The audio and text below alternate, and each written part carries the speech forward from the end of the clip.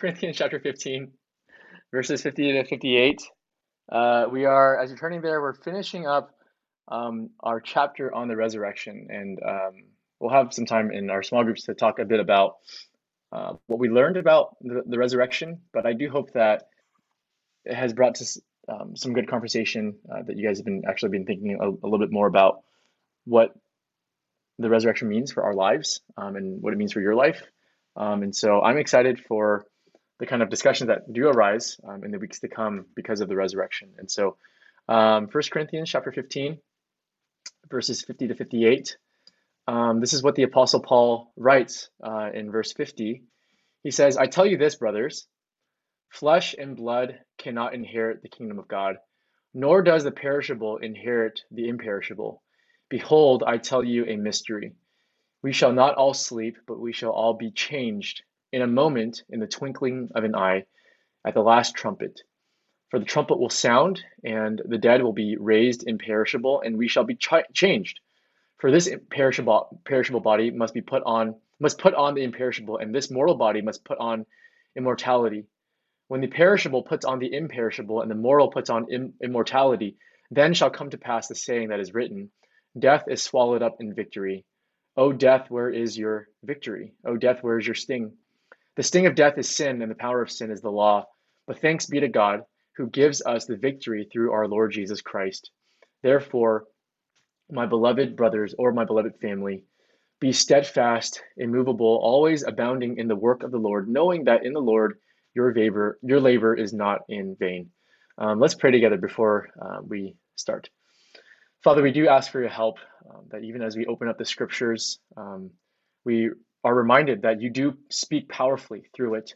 And so, Father, even now, we pray that even as we close off chapter 15, that you would arrest our hearts, that you would help us to see the wonder that Jesus is in his not only his death, but also in his resurrection and what that means for our lives. I pray that that would be something that would be profoundly shaping for our Christian lives from now until really eternity. And so, Father, we thank you, we love you, and we ask this through Jesus Christ our Lord. Amen. Have you ever been spoiled by the ending of a movie or a story? Have you ever spoiled the ending of a movie or story for someone else? Megan and I had a friend who spoiled the ending of Harry Potter and the Half-Blood Prince. I didn't know him at the time, but he had spoiled the ending for all of his friends back when the book had just come out back in I think 2006. Now, how many of you guys know what a Zanga is? You guys familiar with Zanga? Lizzie is. Audrey, oh my gosh. Okay, so except for like the adults, like none of you guys. Okay, so Zanga was like the pre-Tumblr.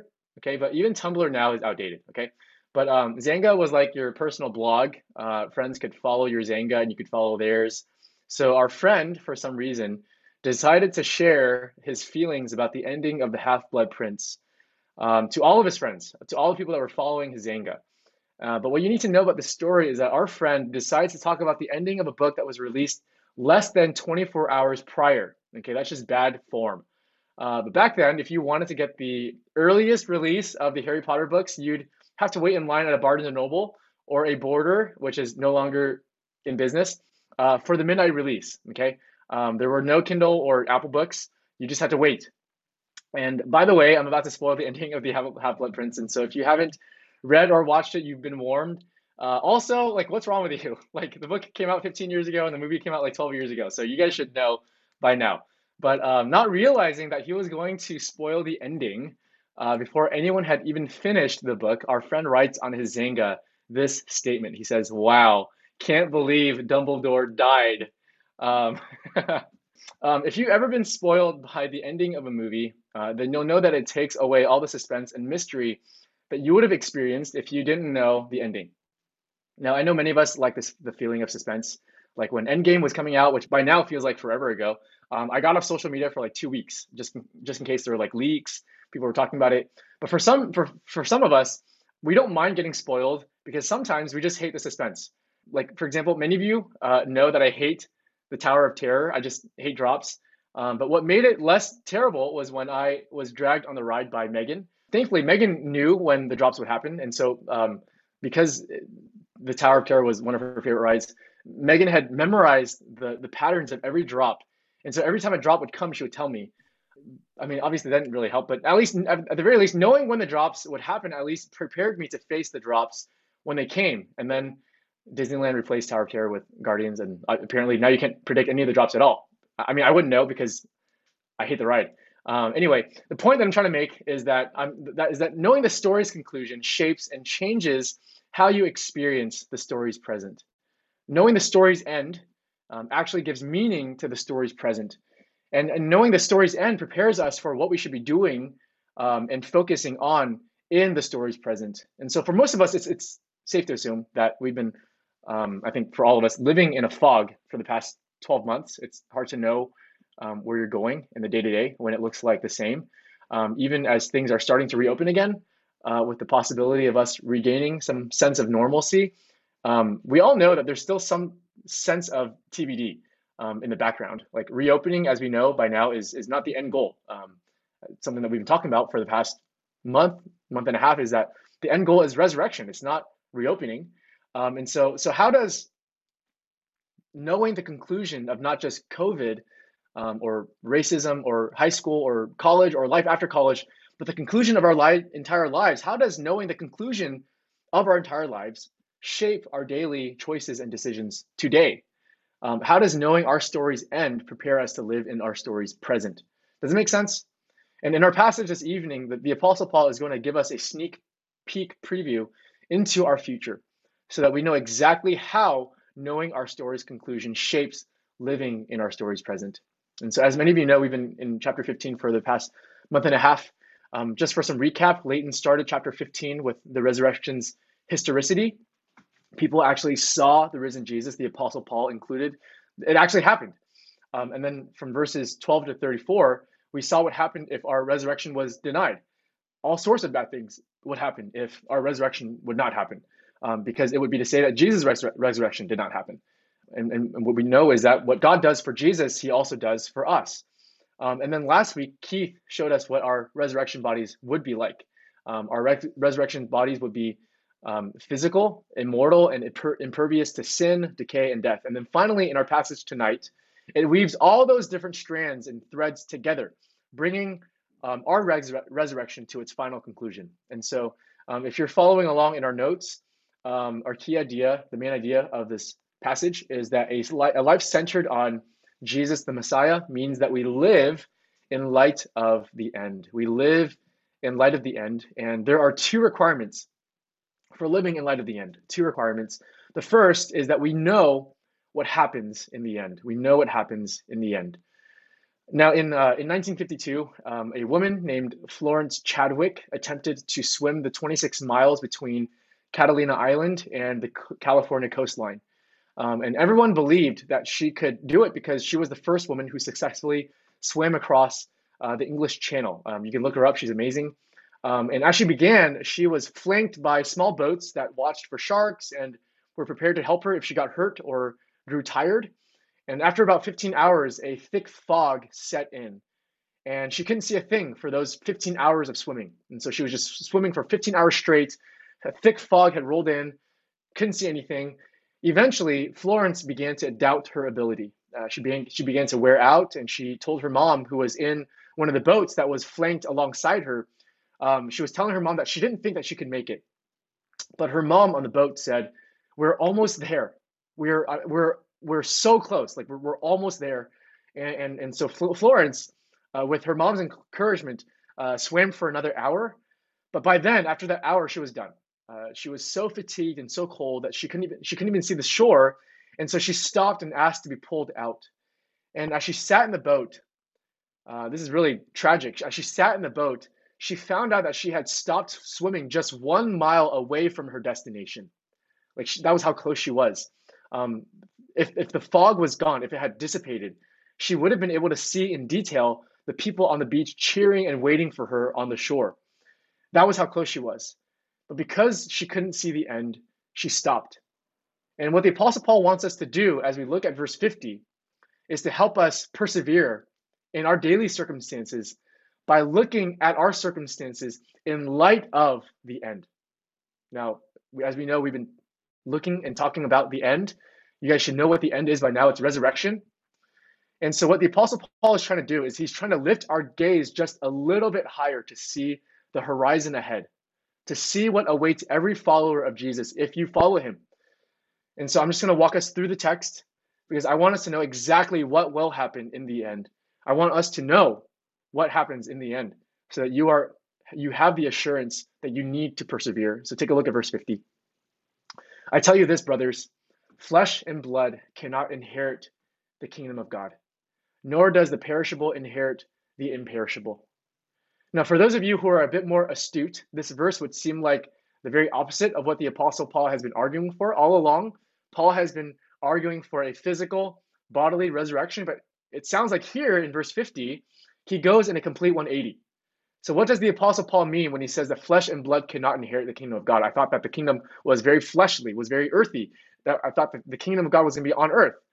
Well, the words flesh and blood was the Apostle Paul's way of talking about human mortality. Okay? Human mortality. Flesh and blood was a way of describing a body that can decay, that was susceptible to death, that wears out, that breaks down. And so when the Apostle Paul says flesh and blood cannot inherit the kingdom, he doesn't mean that physicality cannot inherit the kingdom.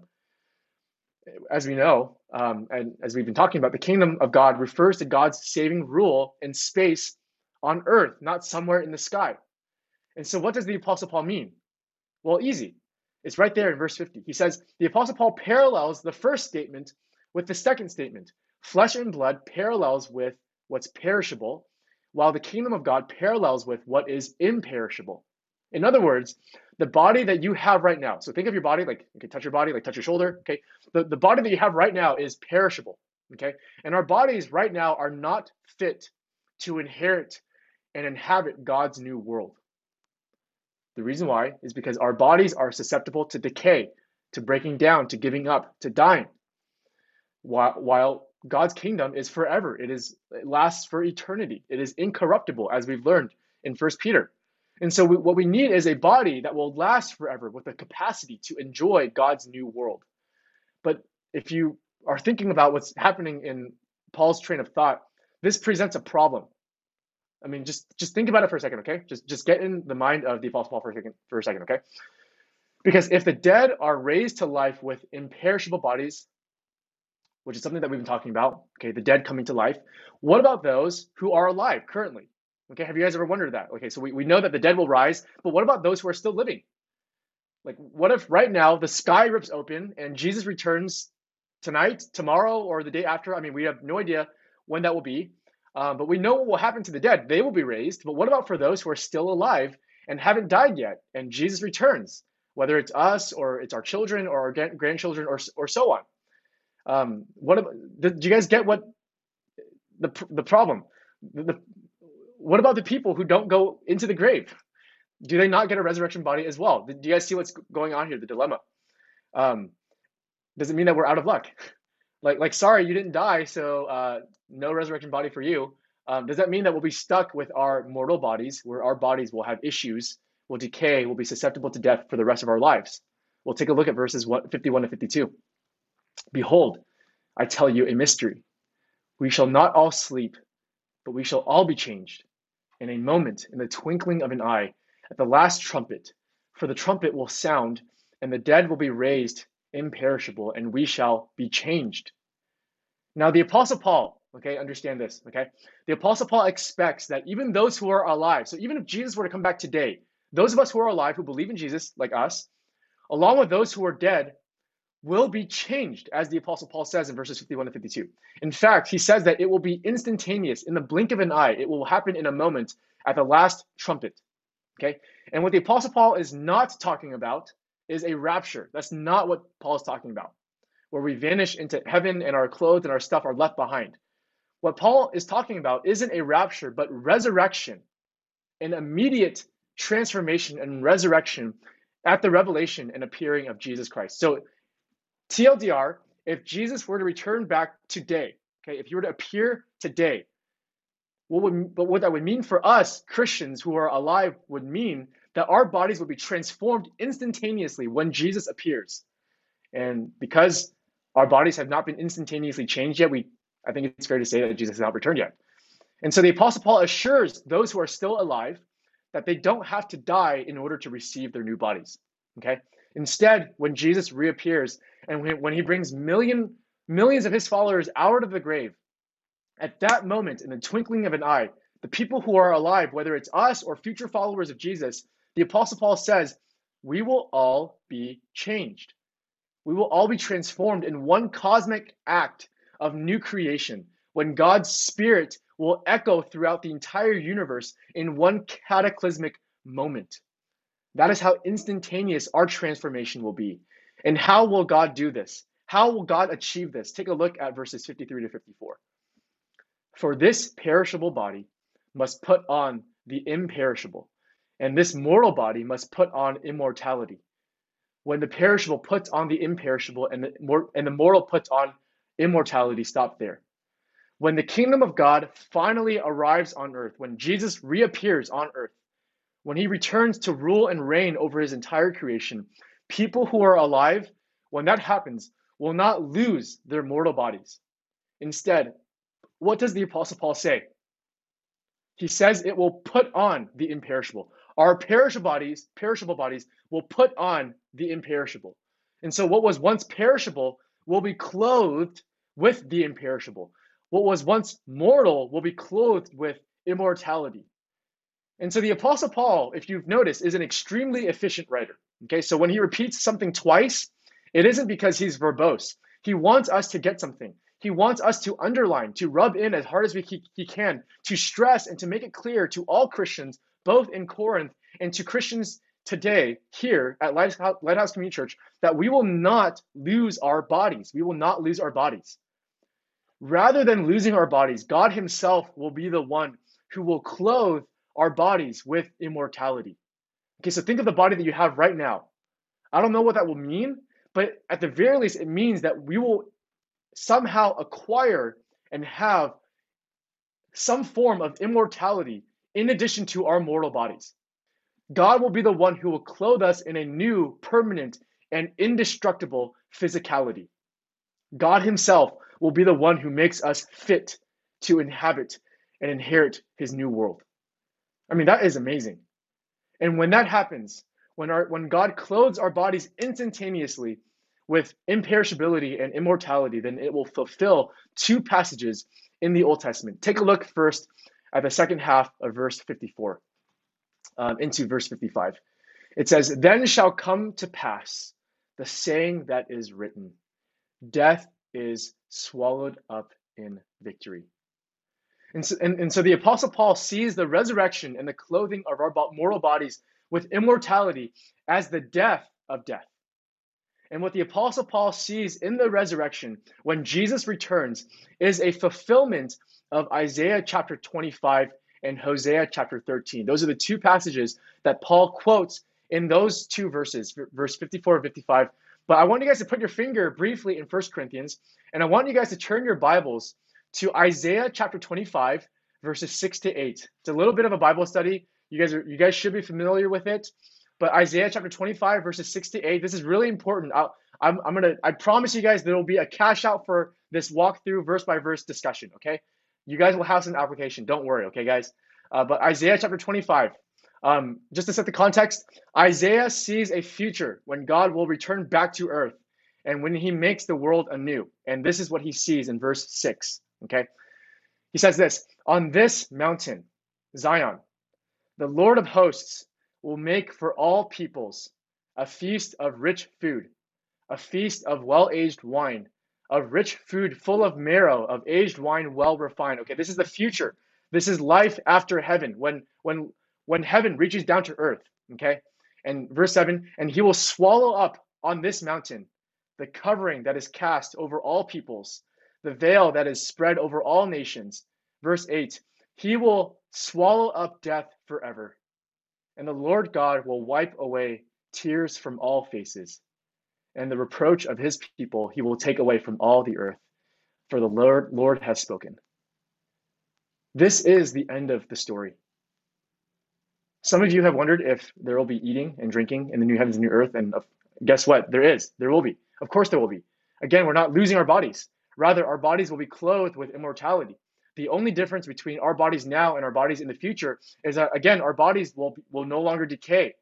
Our bodies will no longer get sick, no longer be susceptible to sin. Our bodies will be impervious to time and even death itself. And I want to just stop here. And like I've mentioned, I want to give you guys some brief application. The world that we live in right now, as we know, is obviously broken. I mean, it really is like waves upon waves of darkness. It's like there's one thing after another. I mean, people in this world, in this country, ourselves, we just can't stop being evil. Even though cases are going down, COVID is still a thing.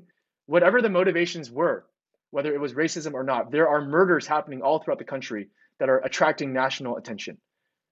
We know that everything isn't as it ought to be, and the creation continues to groan. This is the reason why we need to know the end of the story, because it is so possible to see that tomorrow is the end of the story, that what we see on the news is the end of the story, that COVID is the end of the story, that racism is the end of the story, that injustice is the end of the story, but it's not. That our lives right now are not the end of the story, that there is a purpose in our pain. Even though we have no idea when the end will be, we have certainty about what the end will be like. The end of the story tells us that there will be an end.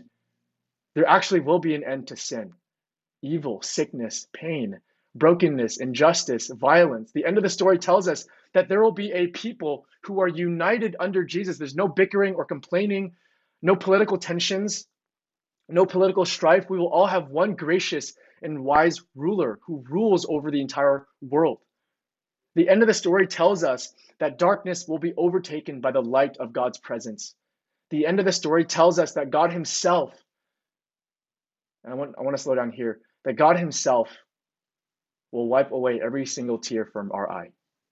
That every tear shed because of shame, because of sin, because of loss, because of grief, because of injustice, because of pain, because of death, all of the tears that are caused by those things will be wiped away. And the person who will be wiping those tears away from us is not your pastor, it's not me or your parents, it is God himself.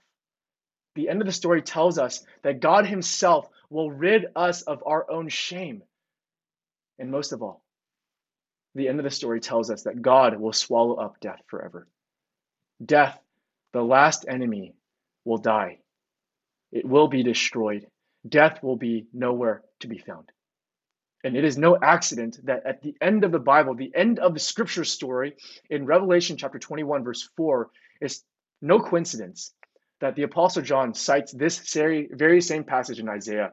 And he says this in verse 4. He says, he will wipe away every tear from their eyes, and death shall be no more. Neither shall there be mourning, nor crying, nor pain anymore, for the former things have passed away. And all of that has happened, has started because of the resurrection. And by swapping out the word forever with the word victory, which in the Greek word, as some of you guys know, is Nike, by swapping out forever with victory, the Apostle Paul reminds us that not only is death gone forever, but death has been defeated. The resurrection of our bodies is God's triumph and victory over death. Do you see how vital our resurrection bodies is? Our resurrection has to happen. Otherwise, God himself will be defeated.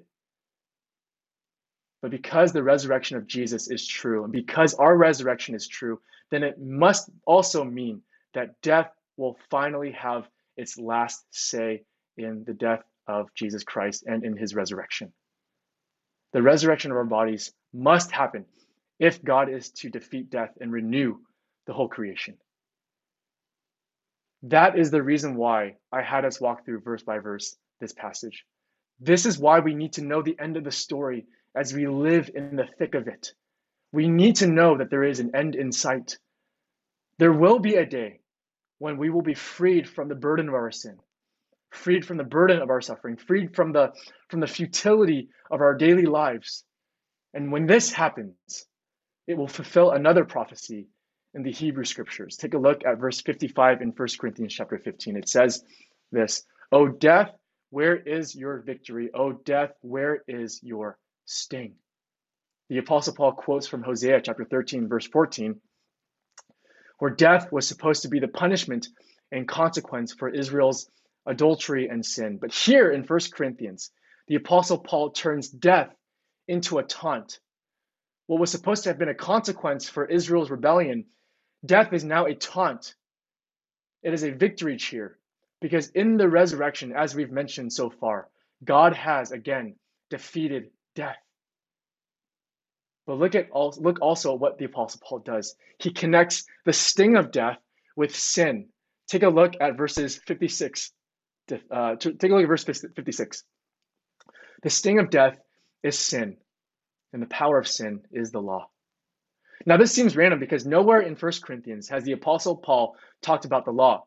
I mean, even talking about sin here seems somewhat out of place. But for the Apostle Paul, death, sin, and the law, all three, if you think about it, are all interconnected. Because if you think about it, the opening pages of Scripture, the opening of the story, the beginning of the story, reminds us that sin and death go all the way back to the story of Adam's fall. In fact, in Romans chapter 6, the Apostle Paul says that the wages of sin, the consequences of sin, is death. The consequence of injustice, evil, murder, violence, chaos, destruction is death. And on top of that, the law was given by God, but obedience to the law could never save, because the law only heightened our disobedience and revealed our failure to keep the law. I mean, I think all of us know that that's to be true. Like if someone tells you not to do something, how likely it is for us to do it. Even though it's precisely because they told us not to do it. The law, even though it is good, only revealed our sin because it revealed our inability to obey the law. And so what is the answer? Take a look at verse 57. But thanks be to God, who gives us the victory through our Lord Jesus Christ. In Jesus Christ, God solves the problem of sin, death, and the law. The way that Paul wants us and thinks about what God is up to in the resurrection is he clearly says that Jesus is at war with death. The entire story of Scripture is God overthrowing the forces of death. Because all throughout Scripture, God is at war with sin and the evil one. Sin and Satan are the causes of death and sin in our world. Just as the opening pages of Scripture remind us, Satan, the serpent, will bruise the heel of Jesus, but Jesus will crush the head of the serpent. Jesus inflicted the mortal wound upon all of his enemies in his incarnation. Now, do you see the irony here? While we are clothed with immortality, God the Son dresses himself with our frail mortality. While we are clothed with the imperishable, God the Son himself dresses with our perishable humanity. In other words, Jesus switches place with us. By taking on our sin, our rebellion against God, by keeping the law that we can never keep on our own, by going to the cross and rising again, Jesus did what we could never do. This was the greatest exchange in human history. God the Son becomes mortal so that we might become immortal. That is the resurrection story that the Apostle Paul is weaving here in 1 Corinthians chapter 15. In fact, C.S. Lewis, of course, second to Paul, said it best when he writes, "The Son of God becomes a man to enable men to become sons of God." And then in the end, God in Jesus Christ goes to war with all of his enemies, from the demonic powers to oppressors in our world today, to death and even sin itself. All of our enemies, all of God's enemies, and one day and at the resurrection, Jesus will finally complete the war and he will bring victory for us all. And the only thing left in the grave will be death itself, because death is swallowed up in victory. Just think about that story for a second. This is the great cosmic story that we are all caught up in. And the greatest thing about this story is that it is 100% true. Death will be defeated. God will wipe away every tear from our eyes. Grief, loss, injustice, shame, all of it will be no more. This is the end that we need to know when our day-to-day seems bleak, when our change seems slow, when all that we hear about every day is just bad news after bad news after bad news. When we hear constant news of murder and violence, whether motivated by racism or not, when our day-to-day is not okay, this is the end that we need to know. Do you know the end? And God says, I am doing something about it all. In God's resurrection of Jesus, God is beginning the final putting to rights of all things. Just as Moses says, just as he reminds us, the only thing that we need to do is to be silent. Moses says, the Lord will fight for you, and you only have to be silent. In fact, this is precisely what Isaiah writes in chapter 25, verse 9, the verse following the passage that we just read. He says, it will be said on that day, behold, this is our God. We have waited for him that he might save us. This is the Lord. We have waited for him. Let us be glad and rejoice in his salvation. I said this last Sunday, which some of you probably forgot anyway, and so I'll say it again tonight. Our waiting on God is based on the conviction, the belief, the promise that God is actively involved in our lives and is vigorously at work in our redemption. Waiting upon God's salvation, for him to bring the end. Waiting is not passivity. Waiting doesn't mean doing nothing.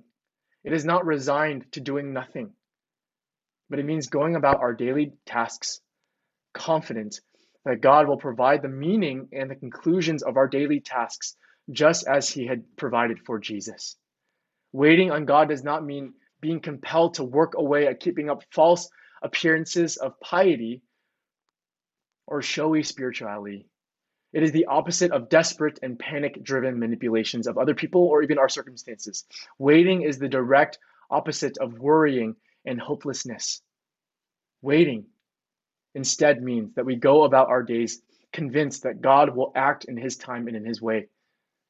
The resurrection of our bodies is proof that God will stitch our broken bodies back together. And until God finally and ultimately does so, the Apostle Paul allows us to groan as we wait, to grieve in our brokenness. Dr. Wesley Hill, an Anglican priest, writes this in a book. He says, I have come to realize my need to take the New Testament witness seriously, that groaning and grief and feeling broken are legitimate ways for me to express my cross-bearing discipleship to Jesus. It's not as if groaning means I am somehow doing something wrong. In fact, he says, groaning is a sign of my fidelity. Groaning is a sign of our faithfulness to God. Groaning is one aspect of what it means to follow Jesus, because groaning is the faithful expression of waiting for the redemption of our bodies, just as the Apostle Paul promised and says in Romans chapter 8. It is okay to grieve. It is okay to groan, to vent, to pray crazy, raw, open prayers.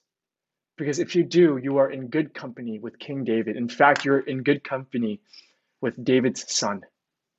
I mean, look at Jesus in front of Lazarus' tomb. Does he say he's in a better place? No. He weeps. It is okay to lament. It is okay to cry. It is okay to take time. It's okay to not be okay. Jesus grieved. God in Jesus weeps. In fact, the Apostle Paul says that the whole creation has been groaning together in the pains of childbirth until now. We grow inwardly as we wait eagerly for adoption as sons, the redemption of our bodies. And he says this, for in this hope we were saved. Now hope that is seen is not hope. For who hopes for what he sees? But if we hope for what we do not see, we wait for it with patience. In other words, when we bump up against evil, when we experience evil in our lives, in our lifetime, when we experience death, injustice, broken relationships, broken trust, gossip, the biblical hope is not, hey, don't worry, it's God's plan, or hey, don't worry, lean into it, trust God, it's his will, he's up to something good. The biblical hope is not, don't worry about the cancer or the slander or what others are saying about you. Don't worry, God is in control. That's not what biblical hope is. Biblical hope is that no matter what evil you come up against, Jesus is back from the dead. And if resurrection is possible, then anything is possible. There are no limits to Jesus' power, no limits to Jesus' capacity, no limits to Jesus' ability to redeem and to turn evil for good. And no matter what pain you experience from fallout in a broken, violent, hurting world in rebellion against God where there is collateral damage everywhere, no matter what evil you experience, Jesus is right there at your side with you, turning evil for good, not only in eternity, not only at the end, not only in the new world, but beginning right here in the middle of this old world right now. That is what biblical hope is. That is what Jesus does. He redeems, he saves, he rescues, he triumphs. The cross and the resurrection are the ultimate proof of how God takes human evil, turns it on its head, and turns that same evil for good, so that despite our sin, there is salvation on the other side of the tomb. And he has been doing it ever since. And no matter what you face tonight, tomorrow, the day after tomorrow, Jesus is back from the dead. Death is dead. And all other shadows of death lose their power simply because Jesus is alive. That is what biblical hope is. This is why we need to know what happens in the end. Because it is only when we know God's future for us, when we know the certainty of God's promise for us in the future, then we can work, then we can persevere in the light of the end. Which brings us to our second and final point. We work in light of the end. We work in light of the end. Take a look finally at verse 58.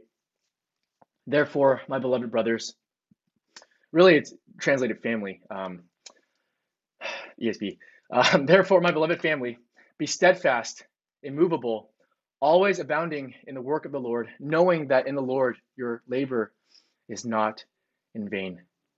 The therefore here is the conclusion to all that the Apostle Paul has said, that in light of the future that God has prepared for us right now, in light of knowing what will happen in the end, the Apostle Paul expects that we look at our present lives differently. Now, a casual reader of the Apostle Paul might think, therefore, my beloved family, look forward eagerly to the hope that is set before you. But that is not what the Apostle Paul is saying. Instead, he reminds us of our glorious future only so that our gaze would be set in present time. Rather than having our thoughts focus on what we'll be eating in the new heavens and new earth, rather than asking questions about whether there will be TV or movies in the new heavens and new earth, which I think there will be, by the way, the Apostle Paul grounds us in our present reality. To the daily mundane tasks, responsibilities, friendships, and relationships that await our attention and the call to be steadfast and immovable in them. Why? It's because the resurrection of our bodies, the resurrection of Jesus, has provided all the meaning that we need to get us going for the day, to energize what we do today or tomorrow. It is precisely why our labor in the Lord, whether it's going to class, washing the dishes, playing music, being with the church, painting, whatever it is, why all that stuff when done in the Lord is not in vain, is because it's because of the resurrection. The resurrection dignifies all that we do. In fact, one commentator, Richard Hayes, writes that the resurrection is the necessary foundation for faithful action in the world. God deeply cares about what we do today precisely because he will be refashioning us for the world to come. And so what does it mean to do the work of the Lord and to labor in the Lord? Now, most of us think that the work of the Lord is ministry, and laboring in the Lord is like, what pastors and paid church staff do. But it's not what the Apostle Paul is getting at. And the Apostle Paul makes it very clear in other letters of his, like Colossians, that the work of the Lord simply refers to the day-to-day work that we do as either done for the Lord or done for ourselves. And the great genius of what the Apostle Paul is saying is, look at all the different things that you've done this season that you thought were meaningless. Okay, like doing Zoom school, doing your homework, washing the dishes, making your bed. I mean, I don't know what those things are for you, but you do. And the perspective is that it seems as if all those things that we had done in the quarantine was just like all a waste. Like it was all in vain. Like what was even the point anyway? And the Apostle Paul is actually making the exact opposite point if you did all those things for Jesus Christ. Your day-to-day work, your day-to-day labor, whatever you do in the day-to-day is not in vain when you do it in the name of Jesus. In fact, if you'll remember back in verses 12 to 19, if Jesus has not been raised, then in fact, our preaching, my preaching, our faith, our hope, everything about the Christian life is in vain. But here in verse 58, the Apostle Paul reverses it. It's actually that because Jesus is risen, is precisely why everything that you do now actually does matter. Everything that you do has significance and meaning. And the Apostle Paul makes that similar point in Colossians chapter 3, verses 23 to 24, where he says this. He says, whatever you do now, work heartily as for the Lord and not for men, knowing that from the Lord you will receive the inheritance as your reward. Why? You are serving the Lord Christ, the Lord Messiah. The Apostle Paul, in this context, isn't talking about ministry in these two verses. The context reveals that he's been talking about wives and husbands, children and parents, slaves and masters. 80% of the Colossian population consisted of slave-master relationships. 80% of the Colossian population was their labor force.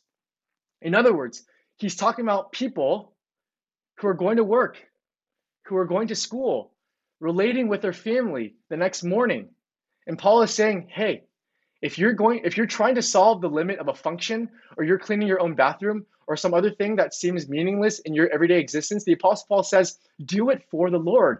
That is how it's not done in vain, even though it might seem like it's worthless. Because you're no longer working for a mere teacher, or a mere parent, or a mere friend, or a mere pastor, or even for yourself. You're working as if the person that you're doing the work for is for Jesus Christ himself. In other words, all of your work is sanctified and dignified when you do it for Jesus. Why? Again, it's because the Apostle Paul has a story in his head about the freedom of our world into its new creation form. And he says that for him, knowing the end makes his day-to-day labor, his toil, his shipwrecks, his suffering and cold from violent animals, his chains, it makes all the suffering for Jesus not in vain. Why? It's because the story that he has about the world and the direction of the world makes his daily efforts worthwhile, even though it is incredibly hard. Everything the Apostle Paul has said about the resurrection, beginning in verse 1 of this chapter, comes to its fulfillment here in verse 8, that if the resurrection is true, then everything done in your life is not done for nothing. Our faith and our continual labor as followers of Jesus in whatever we do, I mean, I don't even know what you guys do these days, but whatever you guys do, all of that is rescued from vanity and futility. What is done in the Lord today, in the present, will last into God's future. This is the greatest encouragement for followers of Jesus, for us, for most of us who are away from the public eye, who are getting faithful, who are doing things faithfully and quietly with our God-given tasks, that what we do in the Lord in our present time will last, will matter, and will stand for all time. I mean, we have no idea how God will use our prayers, our love for our siblings, our schooling, our honesty, our daily work, our music, our dishwashing, or we have no idea how God is going to weave all that into the grand story of his new creation. But we have the promise that God will. Because God has dignified every single part of our lives, everything that we do in our lives, simply because Jesus is risen. When you know the story's conclusion, how you experience the story's present today changes. I mean, we might not know how all the pieces are fitting into the story, or even the specifics of the plot, or even the details, but we know the ending, and that is enough for us. You know, going back to Florence Chadwick, after her swimming event, she went on record saying, "All I could see was the fog. I think if I could have seen the shore ahead, I would have been able to make it." I mean, isn't that tragic? Like if she just saw the end, she would have been able to make it. Well, 2 months later, she tried again. And again, just like the first time, the same thick fog rolled in. But this time was different for Florence. She said that she kept a mental image of the shoreline in her mind while she swam. And the mental image of the shoreline kept her going. It helped her persevere when it was cold and when she wanted to give up. And because she kept the mental image in mind, she succeeded in reaching Catalina shore. May we live in light of the end, because We know the end of the story. The end of the story does not end with death, with chaos, with injustice, with evil. It ends with triumph, with victory, with death being defeated, with Jesus being risen. The end has already been written. I mean, I don't know why we talk about how like God is continually writing our story. Like God has already written our story. The end is already written. Like Jesus has risen and he has won. Death has been crushed and he will return. That is enough for us. And by God's grace, may that be enough for us. Let's pray.